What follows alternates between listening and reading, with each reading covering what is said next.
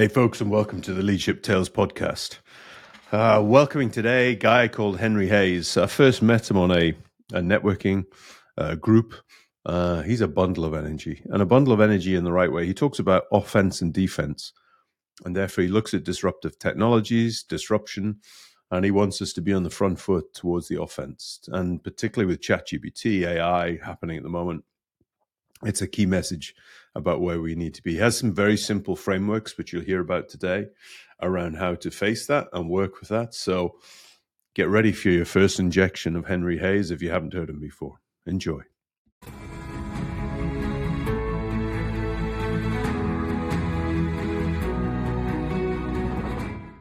Henry Hayes, welcome to the Leadership Tales podcast. Great to have you on. For those who are listening, who don't know you, don't know your stories, what's your background? Tell us. Oh boy.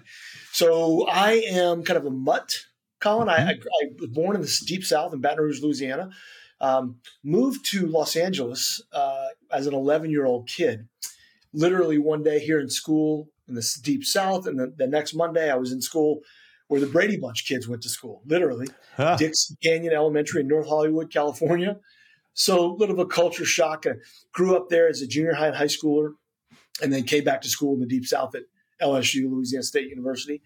Bounced around kind of like many 22-year-olds, 42-year-olds these days, didn't know what I wanted to do. Got my teaching credential to essentially coach high school basketball and teach a little bit, but then was kind of recruited out of that world to be a sales guy because that's what my natural giftings are in that. I fought that because I didn't want to be the guy who put you in an 11.5 size loafer today and all the cheesiness that is associated with sales. I just didn't have my head around what that actually meant. And so I got into pharmaceuticals, single territory on a bag in San Diego, California, and then had some fortune to be kind of promoted on up the ranks and had some really great opportunities, leading to my mentor calling me and saying, we're building a sales force from nothing. So I went and did that. And then we had an exit that was good to be a part of. And so that kind of brought me into the next phase of my career. But that's a little bit about me. And what was the pharma company? Because that's my background as well. So I was on the bags with Procter & Gamble. Okay, so I started with Parke-Davis, which is a good place to start. They had Lipitor, which is one of the most successful branded drugs in the history of pharmaceuticals. They also had a pretty innovative diabetes drug. I went from Parke-Davis to Novo Nordisk, which is a European company that's very good in diabetes. And then a couple of smaller. So Amylin, which is a startup company out of San Diego, actually had the first GLP-1, all the Ozempic rage right now. That company developed the first of those, which is called Byetta, a GLP-1 agonist. And then from there, Avanir, which is a really small central nervous system, little engine that could, again, out of Southern California, that developed a drug for what's called PBA, pseudobulbar affect. And that's the company I really got my hands dirty on, building from nothing and experiencing an exit. So tell me about the fight with the sales piece, because I'm interested in that, because it is one of the things I struggle with as well, which is sales is, in the UK, sales is a dirty word, Henry. So it's, salesperson and the loafer and the story. So tell me what was going through the head then. Yeah. So I'll give it a UK touch to it. I didn't want to be David Brent. I didn't want to be, come on, that's a good, right? Yeah. I didn't want to have to talk someone into doing something they didn't want to do. And looking back at that, Colin, my mindset simply wasn't right. I didn't have the right guidance or mentoring around what sales, these days I call it business development, could be. So I was, on purpose pushing back against that. The used car lot, the guy who you walk into a furniture store, he's sitting in one of the loafers, jumps out of it so quickly because you're his guy. And I didn't want anything to do with that. So despite the fact that I had natural giftings, I'm extroverted, I love talking to people, I didn't have my head around, hey, you can go solve problems for a living. And if you genuinely, truly, with authenticity, link to that, it can be a heck of a career. I didn't have that. And so that's why I pushed back. Interesting. So the journey, I mean, in some ways, there's elements of your disruption piece there as you went through. There's movement, there's startups, there's push, there's that inner drive. I'm interested how much that inner drive has been maintained over time. We can get to the latest story, but because you're an energetic guy, the first time we met, Nicole, you were driving a car, heading to meetings, so how much is that natural and how much have you had to sustain that over time? Yeah, I've always had the energy, Colin. I'm the wind in my sails is people, and so that's always driven me. I need multiple plates spinning at once. That's just always been me. I think when I have something I feel like I can be of value to a group, that's when I really come alive.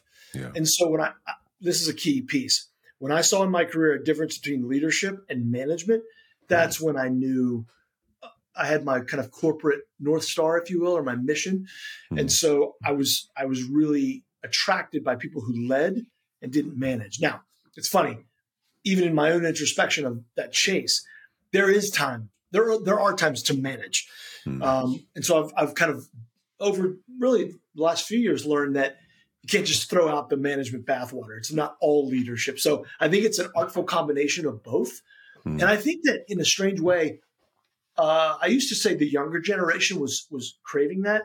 Colin, I think all generations are craving that because look, I mentioned David Brent. The Office was written. I mean, the gigantically huge commercial hit over this idea that you bang your head against a wall of a corporate existence from 9 to 5, Monday through Friday, and that's that. So it's a real thing. I think when you merge into that today, what's going on with the emergence of new technologies, which we'll get to, and the speed, all things are being challenged. This idea that you're, a traditional W-2 as opposed to a gig worker, all those things, to me, ironically, open up more the need to have true leaders in today's space. So anyway, that's a lot. I don't want to get too ahead of ourselves, but that's yeah. It's good to talk about because I want to dig a bit into that at the moment, but I want to link it into the disruption piece that you got into because I think a lot of our issues as leaders comes from our lack of management. Yeah. So if we think about the day-to-day, we think about the execution, a lot of leadership. A lot of leaders think the leaders is just a vision and creating the vision and everybody will follow. And if they blah, blah enough, they'll go. But there's a lot about execution in there as well and the management. Yeah.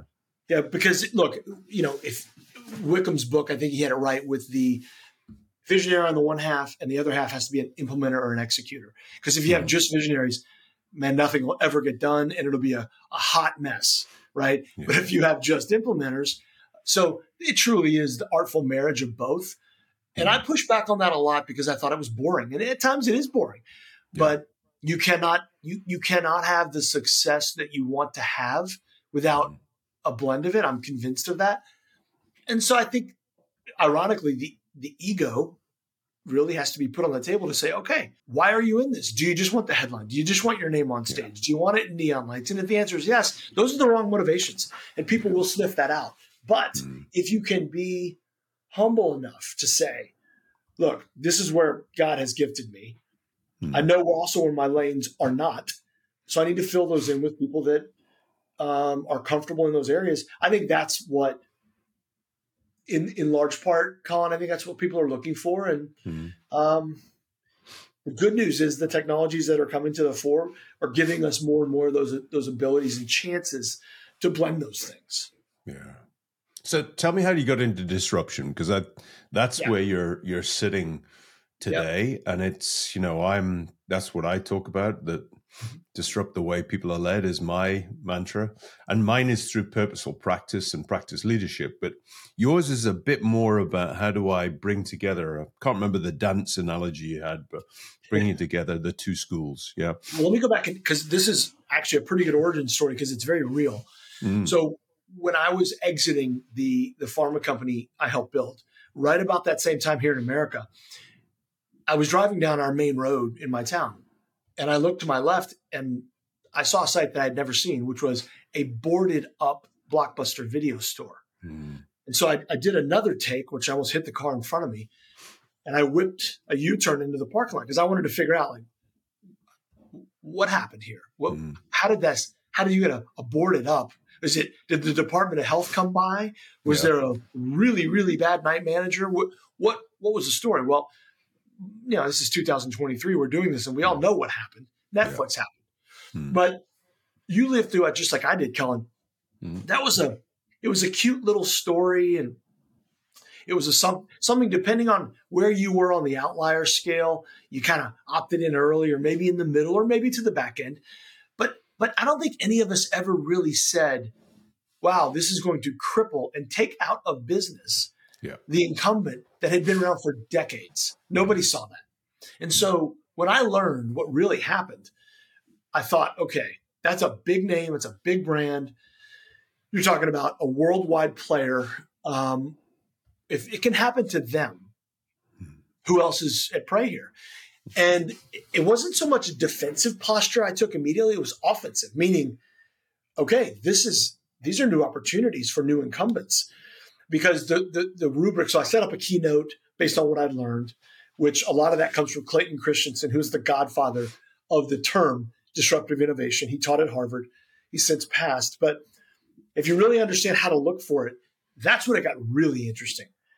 And I can go through 3 really easy buckets, Colin, that anyone's listening to this can apply to their business. It's where's the market been complacent?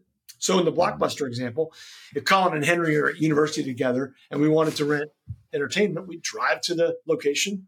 Hopefully our title was in stock, pick it out, rent it, and then hope to return it on time. That was the way that business had been done for decades. That's one. Number 2, when you look at where your customers are most frustrated. So in that instance, did I love the fact that my roommate Colin left the title under the sofa and we were 12 days late? No, but I paid the late fee because what else could I do, right? But that was a frustration of mine. Also, a frustration of mine was when Colin and Henry made that drive to the video store. If it was Friday at 4:30 in traffic, might have taken us an hour to do that. Wasn't great. So when then Reed Hastings said, guys, just walk to your mailbox. Don't get in the car. And then when he said, just push a button on the remote. Don't even walk to the mailbox. Oh, and by the way, there's no late fee. We really like that. So he fed directly into our frustrations such that we didn't have those anymore. And we dropped the idea of going to a physical location to rent a piece of entertainment forever. Yeah. So that's the second. The third is just the way to spot it is tension points. That's a little harder to understand. But what that means is if the government is a payer in any industry, healthcare, education, et cetera, it's going to take a little longer for disruption to show up. But don't kid yourself. It is going to show up. One of my own personal stories there is I do a good bit of business at Austin, Texas, which here in America, Austin is relatively liberal for Texas, right? So when you drop into Austin, Texas, you don't expect the rideshare, the Uber, Lyft, et cetera, to get kicked out. Well, that's exactly what happened several years ago. And so I go to get my ride at Uber and the app's spinning, and it finally says it's unavailable because the taxi cab union had them kicked out because they didn't want to get fingerprinted. So that's an example of a tension point that holds back disruptive innovation, but it was only a matter of time because the public had already spoken. So it's a bit of a missive I went down, but that's how I got into this. And to this day, Colin, it's fascinating because you're talking about some really large incumbents that have done business the same way for decades. And by the way, have done business to the tune of they're fine. Revenues are up. They create jobs. And so, by no means are they struggling. My clarion call is just to say, that's great, but you need to look in the rear view because the barbarians at their gate do not look like them. They do not have their backgrounds, and they're taking a wholly different view of how to serve customers in an industry. And I think they are going to win long term. And it's interesting because if you start to look at the barbarians at the gate in the rearview mirror, sometimes it's the least obvious things that are going. So if you take Uber and how it's run its business versus, Lyft, and then you start to look in London where Bolt is starting to take over from Uber because it's got a legacy with Uber, with conflict with the mayor and other places. So you start to get into this bit which the barbarians are coming at you from all over marketplace and not just from your competitors. Yeah. Well, that's right. And again, it's not to simplify, but if you look at those three things I mentioned, where's the market complacent? Mm-hmm. Where are the customers really frustrated? And then what are the tension points? I mean, Colin, we could sit here and come up with the playbook to disrupt any industry, and it's not that hard. Mm-hmm.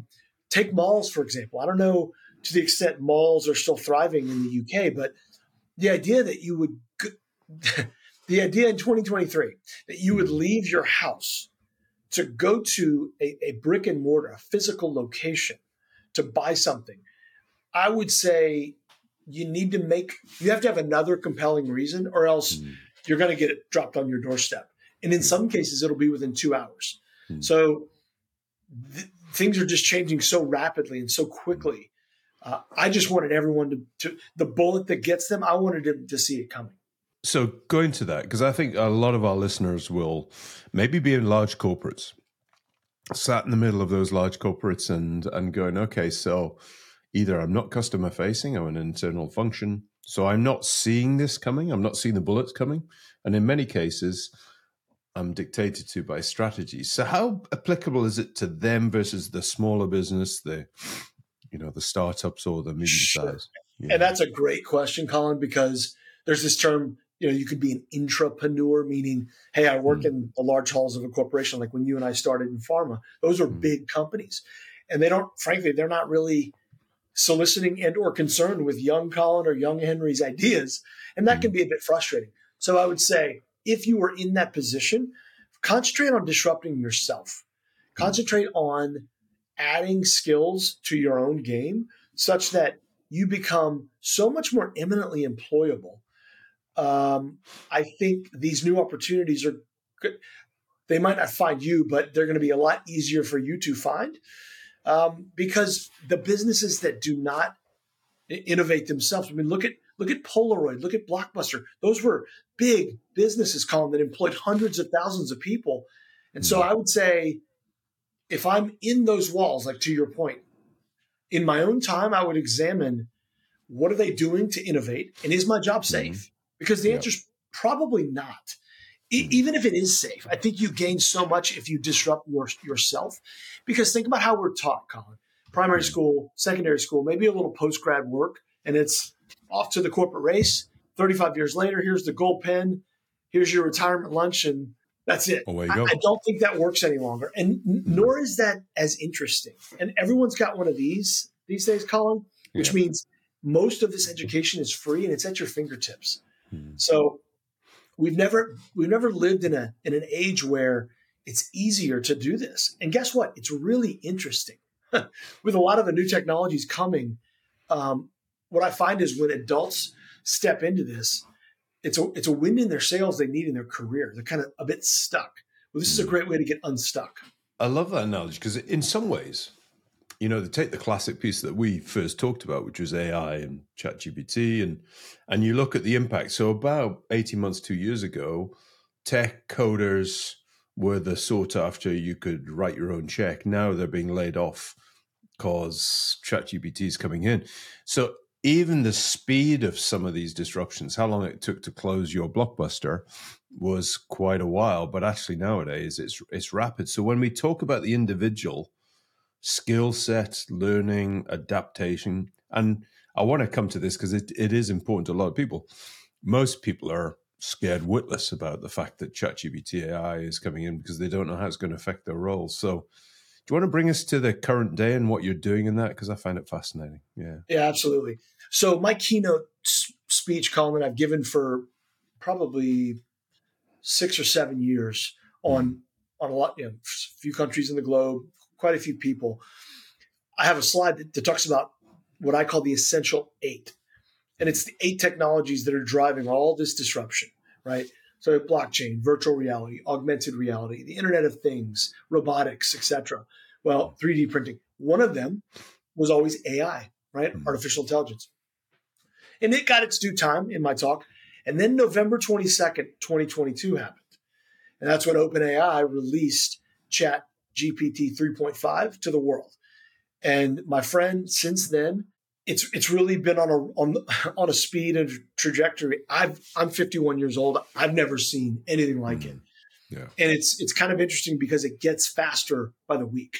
I mean, the updates we're getting and the reactions from all parties involved, governments, private institutions, colleges, manufacturing, everybody is all over the place. So it's kind of a beautiful chaos. But the difference in this technology is, Colin, you and I could spend 5 minutes and we could train just about anybody that was, functional on how to use ChatGPT. Yep. And by the way, when I say ChatGPT for your audience, that's like saying Google is to search. There are a lot more folks in this LLM, large language model family, than just ChatGPT, a lot more. And there's a lot more on the way. So that really sped it up such that there's an urgency now where I get calls almost daily, well, definitely daily, from businesses. Hey, what is this? How do we need to think about this? What should we do with this? So there's this feeling of, I'm going to get left behind if we don't get on this. And so that's been a majority of my work in the last, really since November. The way we see that is what tremendous opportunity. Because now this whole idea of, hey, it might be a good idea to gently disrupt yourself. Now let's say that was a cute ism from my keynote. Now there's some urgency. The clock is ticking, my friends. And so don't kid yourself. If you put your hand in the head in the sand and pull it up a year from now, things will be radically different. Yeah. So I saw a great article just today where the age of the idiot, it was described. It was everybody with a head in the sand, just waiting for. So there is something, and I want to go back to the offense defense piece because I love that analogy. When I first saw it in your work, that was a key piece for me because I think a lot of people are waiting till somebody else tells them how to do it. And actually, for me, the offense piece is step in, explore, sail a ship out of the harbor, have a go. Because as you say, it's not difficult to grasp it, but then you need to do your own work. Yeah, that's right. And I think, look, I've got this thesis, and it's only mine, Colin.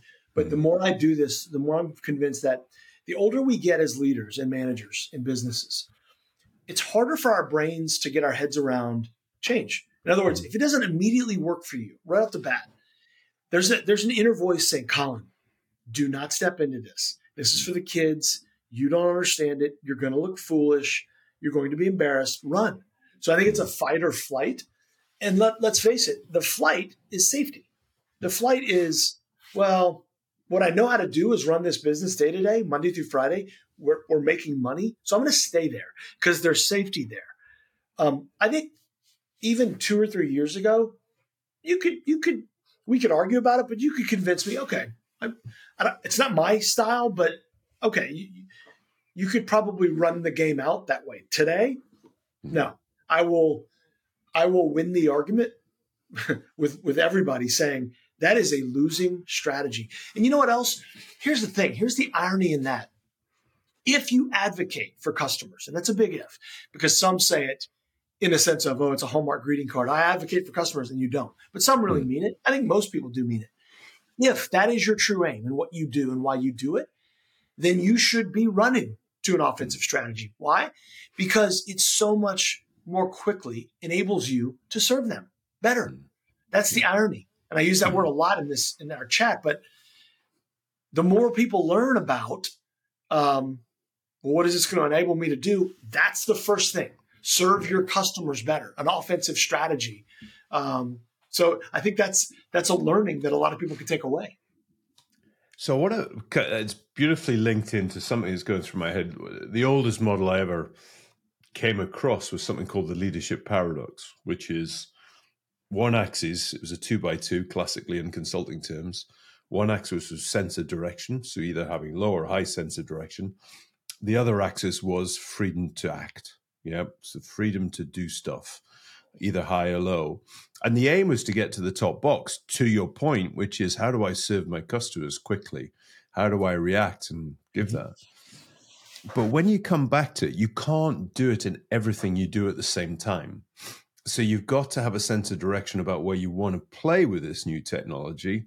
and they learn and grow. So how do you work with clients to nail down that rather than, I make water bottles? The way we approach this, Colin, is overtly simplistic, because most of the people we work with are what I call non-technical, meaning they're not going to code for, Selenium or Bard or any of the LLMs. And that's okay. So let's not try to jam a square peg in a round hole. Yeah. So the first phase is education. You have to be 3 paragraphs deep on the technology, where it comes from, who's in it, what are your competitors doing, and then what are your choices. So that's the first phase. The second phase is then choosing, getting in the game, as we call it. So creating a pilot around, and again, I put this in really easy to understand terms for businesses, like where can we increase your efficiencies, which hopefully lead to increased profits. That's a line of thinking that all business owners understand, right? Mm. And so when you break it down like that, it gets kind of easy to step into what's possible. And then I think the key is, how do you measure it and track it such that we know we're either on track or off track? And we do that as well. So that's worked really well. The issue for us, quite frankly, is keeping up with all the changes because they're coming so quickly. But that's part of the fun too. Yeah.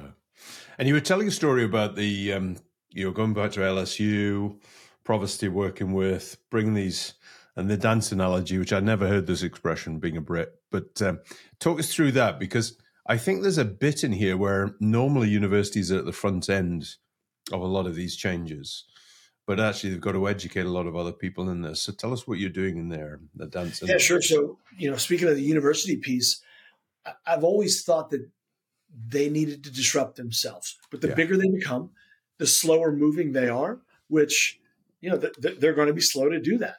And then look, there's also risk, which a lot of them are unwilling to take that risk. I think those days are coming to an end. They know they need to innovate and kill some things and add some things. Mm-hmm. And so I always thought it was kind of, I'm not as familiar with the UK version of university, but essentially they look at their end users, their economic units, if you will, as, let's say, 18 to 22, 23-year-olds. And they look at them in fall chunks and spring chunks. And then it's rinse, repeat. Okay. Which, again, to this point, they've done good work. It's a moneymaker. But I thought, well, wait a minute. What about the list, the alumnus of who's come out of that entity, which some would have a really, close relationship, wanting to be a closer relationship with. What about them?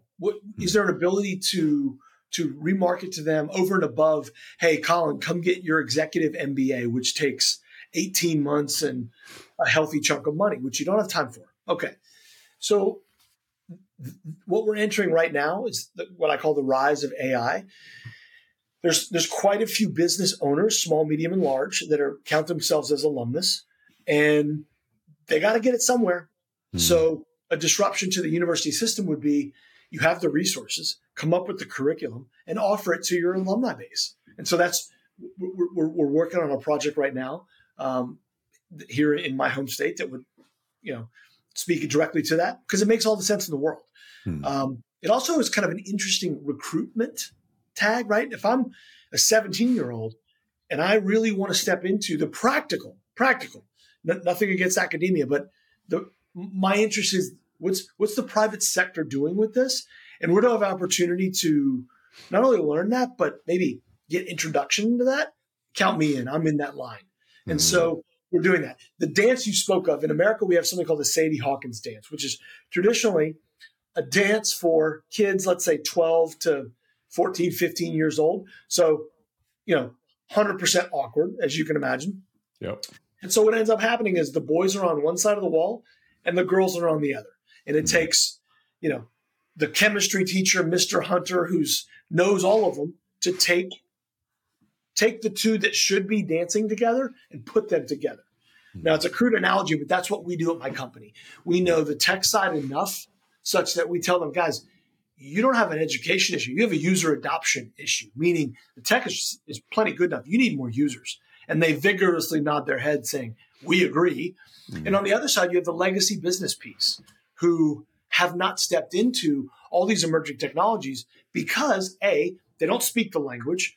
So B, they're intimidated when they get cold called by their sales folks. So no wonder it goes nowhere, right? Yeah. So we put these folks together and say, you two need to dance because there's moves to be made here. At a minimum, Colin, back to your point a moment ago, what this does is it starts the relationship to say, okay, I know we need to change. Henry's forcing me to do this. I'm not totally comfortable, but I'm going to start the moves because guess what? I heard the other day that my competitor is already in this space. That gives us a whole different framework. It's not a nice to have, it's a have to have. Yeah, and the ripple, Colin, not to keep going, but jump in, stop me. No. So many companies in America, I think the UK is the same. They call me and say, Henry, I can't hire anybody. Or if I hire them, I can't keep them. Well, guess what? You want to hire and keep the young folks? Tell them that you're piloting aggressively on offense, artificial intelligence, and you're going to attract a different breed of smart people who want to come learn what you're doing and add to the story you're telling. As opposed to, hey, this is the way we've done it for decades. That's not changing. No wonder you're having a tough time hiring. It's interesting. When you were talking through that, it goes back to something that we've been wrestling with, which is, going back to your visionary piece you need in the business. One of the core things that I think a lot of businesses need is a translator. In some ways, it's that translation down from strategy to execution. However, in this case, it's a lot of the young people translating for the older people around new technologies and what you're trying to do. And I think it's shaping a different type of organization, decision-making structures. Love your views on that. Yeah.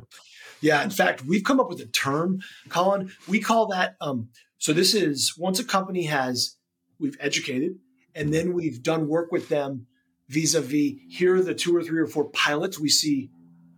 We can get into these very quickly.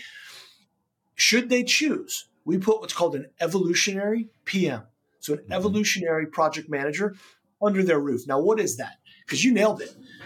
It's somebody that understands the rhythms of disruption matched with the fact that if my group does 1 and 2, Colin, we come back 6 weeks later, we go, okay, Colin, how's it going? And you go, it's not going. And we go, well, what do you mean it's not going? We had a great time. Yeah, Henry, you had a great time when you were here. You guys left. Nobody under this roof has these principles, and you're talking languages that no one speaks. So we haven't done much with it. We got that early and go, okay, we need to have someone residing that really integrates themselves into the day-to-day such that they can kind of positively infect all these new change, even the phraseology, the work streams, the check-ins. So an evolutionary PM does exactly that. I love that. I was at a Salesforce event in London, and just the translation of the language around it. And then there was about 50 booths in this place where you're going to all the providers and all the knowledge. And if you didn't know the language, you didn't know what the hell they were selling or how useful it was to the business. So having an evolutionary PM to go, right, so what are we trying to weave here? Yeah. So Colin, let's go back to something we talked about a moment ago. Think about that evolutionary PM. Now, this is not a 23-year-old because a PM, to have true project management skills, I think you need to have had 2 or 3 laps around the track. You need to have some skin knees. You need to have experienced the highs and lows of business cycles. So think about that person who's got project management skills and needs a shot in their arm for their career. This is disruption. This is, and look, we teach those people pretty quickly. The tech it's not as much to get your head around as you think. And then once you see, it's almost like that moment you could speak a different language, the world becomes in Technicolor. And so it's a great example of this really gives a 2.0 to someone's career to say, hey, now you're on the forefront of becoming an evolutionary project manager where you're doing really important work. And so that's been fun too, to help people maybe mid-career understand, hey, you're nowhere near done. We're gonna put some new wind in your sails such that you're gonna surprise yourself. So that's a lot of fun to watch. I love that. There might be even hope for a 58-year-old coming in there. So, well, let's see, maybe one that could communicate. And yeah, exactly. Henry, it's brilliant. I mean, we could talk about this on and on and on. And actually, probably, as they say now, this podcast will be out of date by the time it goes live because of the changes in what we're doing. But I want to end, sir, with three questions that I normally ask. So the first one is a small act or happening in your life that shaped your leadership. What would it be? So I had a mentor. I was a young manager, a 31-year-old manager of my own team, Colin. It was a bit like the 21-year-old who goes to Vegas and wins his first few hands. Bad combo, because I thought I had it all figured out. Yeah. And at my annual review, I thought I was a little bit, bigger deal than I was. And so my mentor sat me down and said, I got a project for you coming up this year. And I said, great, give it to me. He said, I want you to choose one of your peers that's not doing as well as your team is doing metrics wise. I want you to help them. And then he paused and he said, and I don't want you to get any of the credit. And I paused and I was smart enough to see what he was doing, because that hurt. I mean, I had to kind of really swallow to go, wait a minute, like, isn't this is what it's about? Like, yeah, I'll help, but like that's like for the reason. And so that's when I really began to pursue this idea of servant leadership. And again, not on a Hallmark greeting card, but what does it really mean to serve? Meaning, yes, I will find that person. I will work with them, and no one will know I was ever around. Because what he taught me long-term, Colin, was regardless of what you accomplish, if you look behind you and no one's taking a walk with you, you've not done anything. In fact, shame on you, because you've wasted your talents. Yeah. So it was the ability to be humble and know that, hey man, there's peaks and there's valleys, and you better be able to navigate both. Otherwise, no one cares. And frankly, it's a bit ugly. So I'll never forget that. Yeah, I love that. Is that going back to what we're talking about, ego, isn't it? Oh. If you can suppress the ego enough, then you fly. But if you've got the ego as your leading character in your life, then wow, yeah, I love that. Because you can't. That's like falling down in a well where there's no landing spot. You never arrive. You don't. You break the tape and you say, we won. What have you won? You uplift yourself. You put another zero in your own bank account. Yeah. And then you realize you're made for so much more. So that's when the cold water hits your face. So I love the work of the Brené Brown Man in the Arena, and the story of the man who falls down the hole, and all these people try to help him, and eventually a person comes along, jumps in the hole with him and says, what the hell are you doing down here? You're going to be stuck as well. And so, no, I've been down here before. I know how to get out. I think this humbleness, humility, learning, success, that's by helping others. That's the way to lead. So, yeah, I love it. I agree. Yeah. So if you had to disrupt one thing about leaders nowadays, second question, what would it be?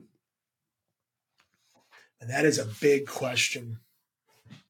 I think this phrase that's rattling in my head these days, Colin, is almost challenging every norm.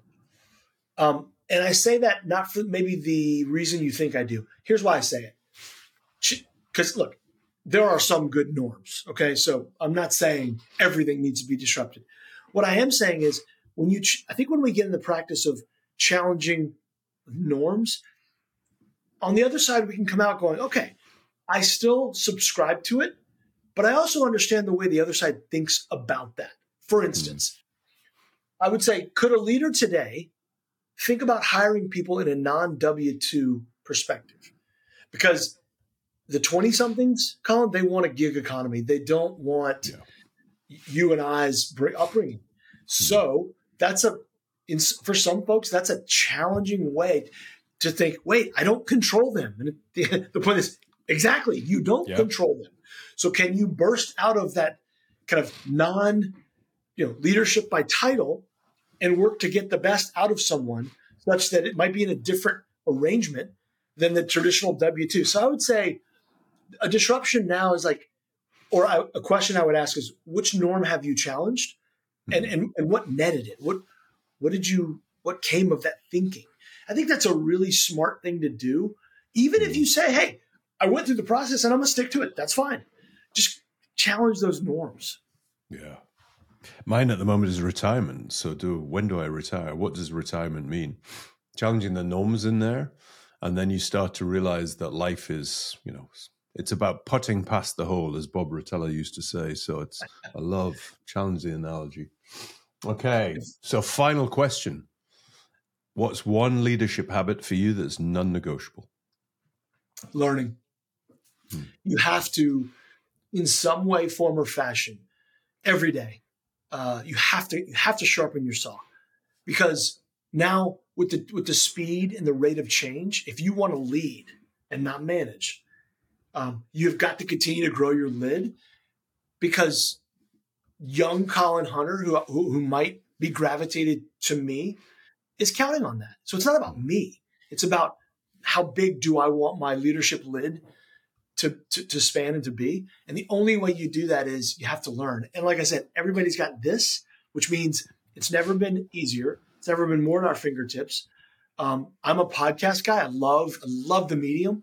I think I saw a stat the other day that said only 21% of American working adults regularly listen to podcasts. So we've got a long way to go. Yeah. So I would say constantly learn, because it's ironically, it's not the way that we're built to do it. Like I said, lower school, primary school, college, maybe a little post-grad, and hey, off you go. Well, I don't agree with that. I think drips each day or little micro projects add and sharpen your saw such that you just become, I don't know. That's my oxygen. If I didn't have that, I'd be in a much darker place. Yeah.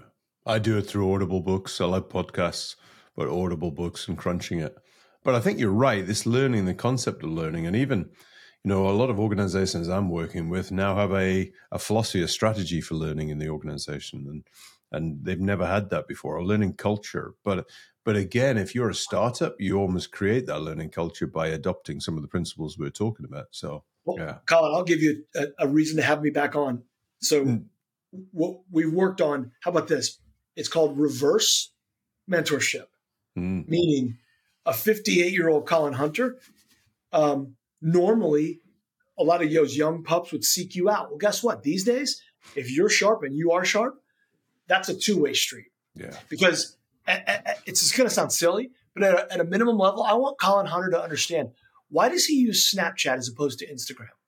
And that may sound silly to your listeners, but when you get inside the mind of these young people, another one is, did you know there's a Harvard Business Review study that says they would rather have a root canal than step into a bank? Yeah. Interesting. It's funny, but my inquisitive nature says why. I want to understand. I don't want to judge that, but I want to understand it. So this idea of a reverse mentorship, not a one-way street, that's how you not only stay sharp, but you just elevate your game. So, Mr. Henry, if somebody wants to find out about you, where would they go? My main channel, my main platform, Colin, is LinkedIn, and it's Henry Hayes, Hays. DisruptReady.com is our company website. We do a lot of work there too. There's a contact us form there, but LinkedIn and the website are my two major kind of areas of contacting. And this is what we do all day, every day. We love it. We traffic in it. I'd love to, if any of your listeners want additional information or help, just please reach out that way. I remember my first 40 minutes of injection of energy from you, Henry, and it's the same from this one. So I've loved it, sir. Thank you very much for coming on the Leadership Tales podcast. Mate, it's my pleasure. And one day, let's just have a pint together. I would enjoy that, sir.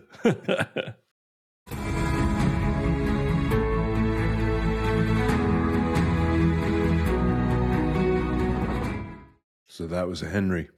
I love a number of things that he talks about in there. I love the offense, defense. I mentioned in the intro. I think that's so core in my mind around leaders needing to be on the offense and dealing with that. I also just love this simple principle of the three things. And I'm always a big believer in three things, but what is in your market is complacent, the customer, and then the tensions. And again, if we hold those three things in our mind as we're going through, then we're starting to disrupt ourselves and look to be disruption ready in terms of how we operate. I think for me, the simple thing is, though, that bringing almost the technologies together with people like myself who are less informed about the new technologies is such an important bit, and helping us and guiding us. And a critical thing in there, you talked about measurement about where we're going and how we're going. But another key message I took out of that was efficiencies. So we think about these new technologies, think innovation, creative, new ideas, new products. But actually, sometimes it's the new technologies that are about efficiency and how we operate. And therefore, we can adopt them, provide ourselves with efficiencies. And therefore, as a business owner or a leader, we're starting to look at profit and the cost base as well. So, fascinating conversation. I'm sure Henry will be back on at some point. So, look forward to welcoming you back another episode of the Leadership Tales podcast very shortly.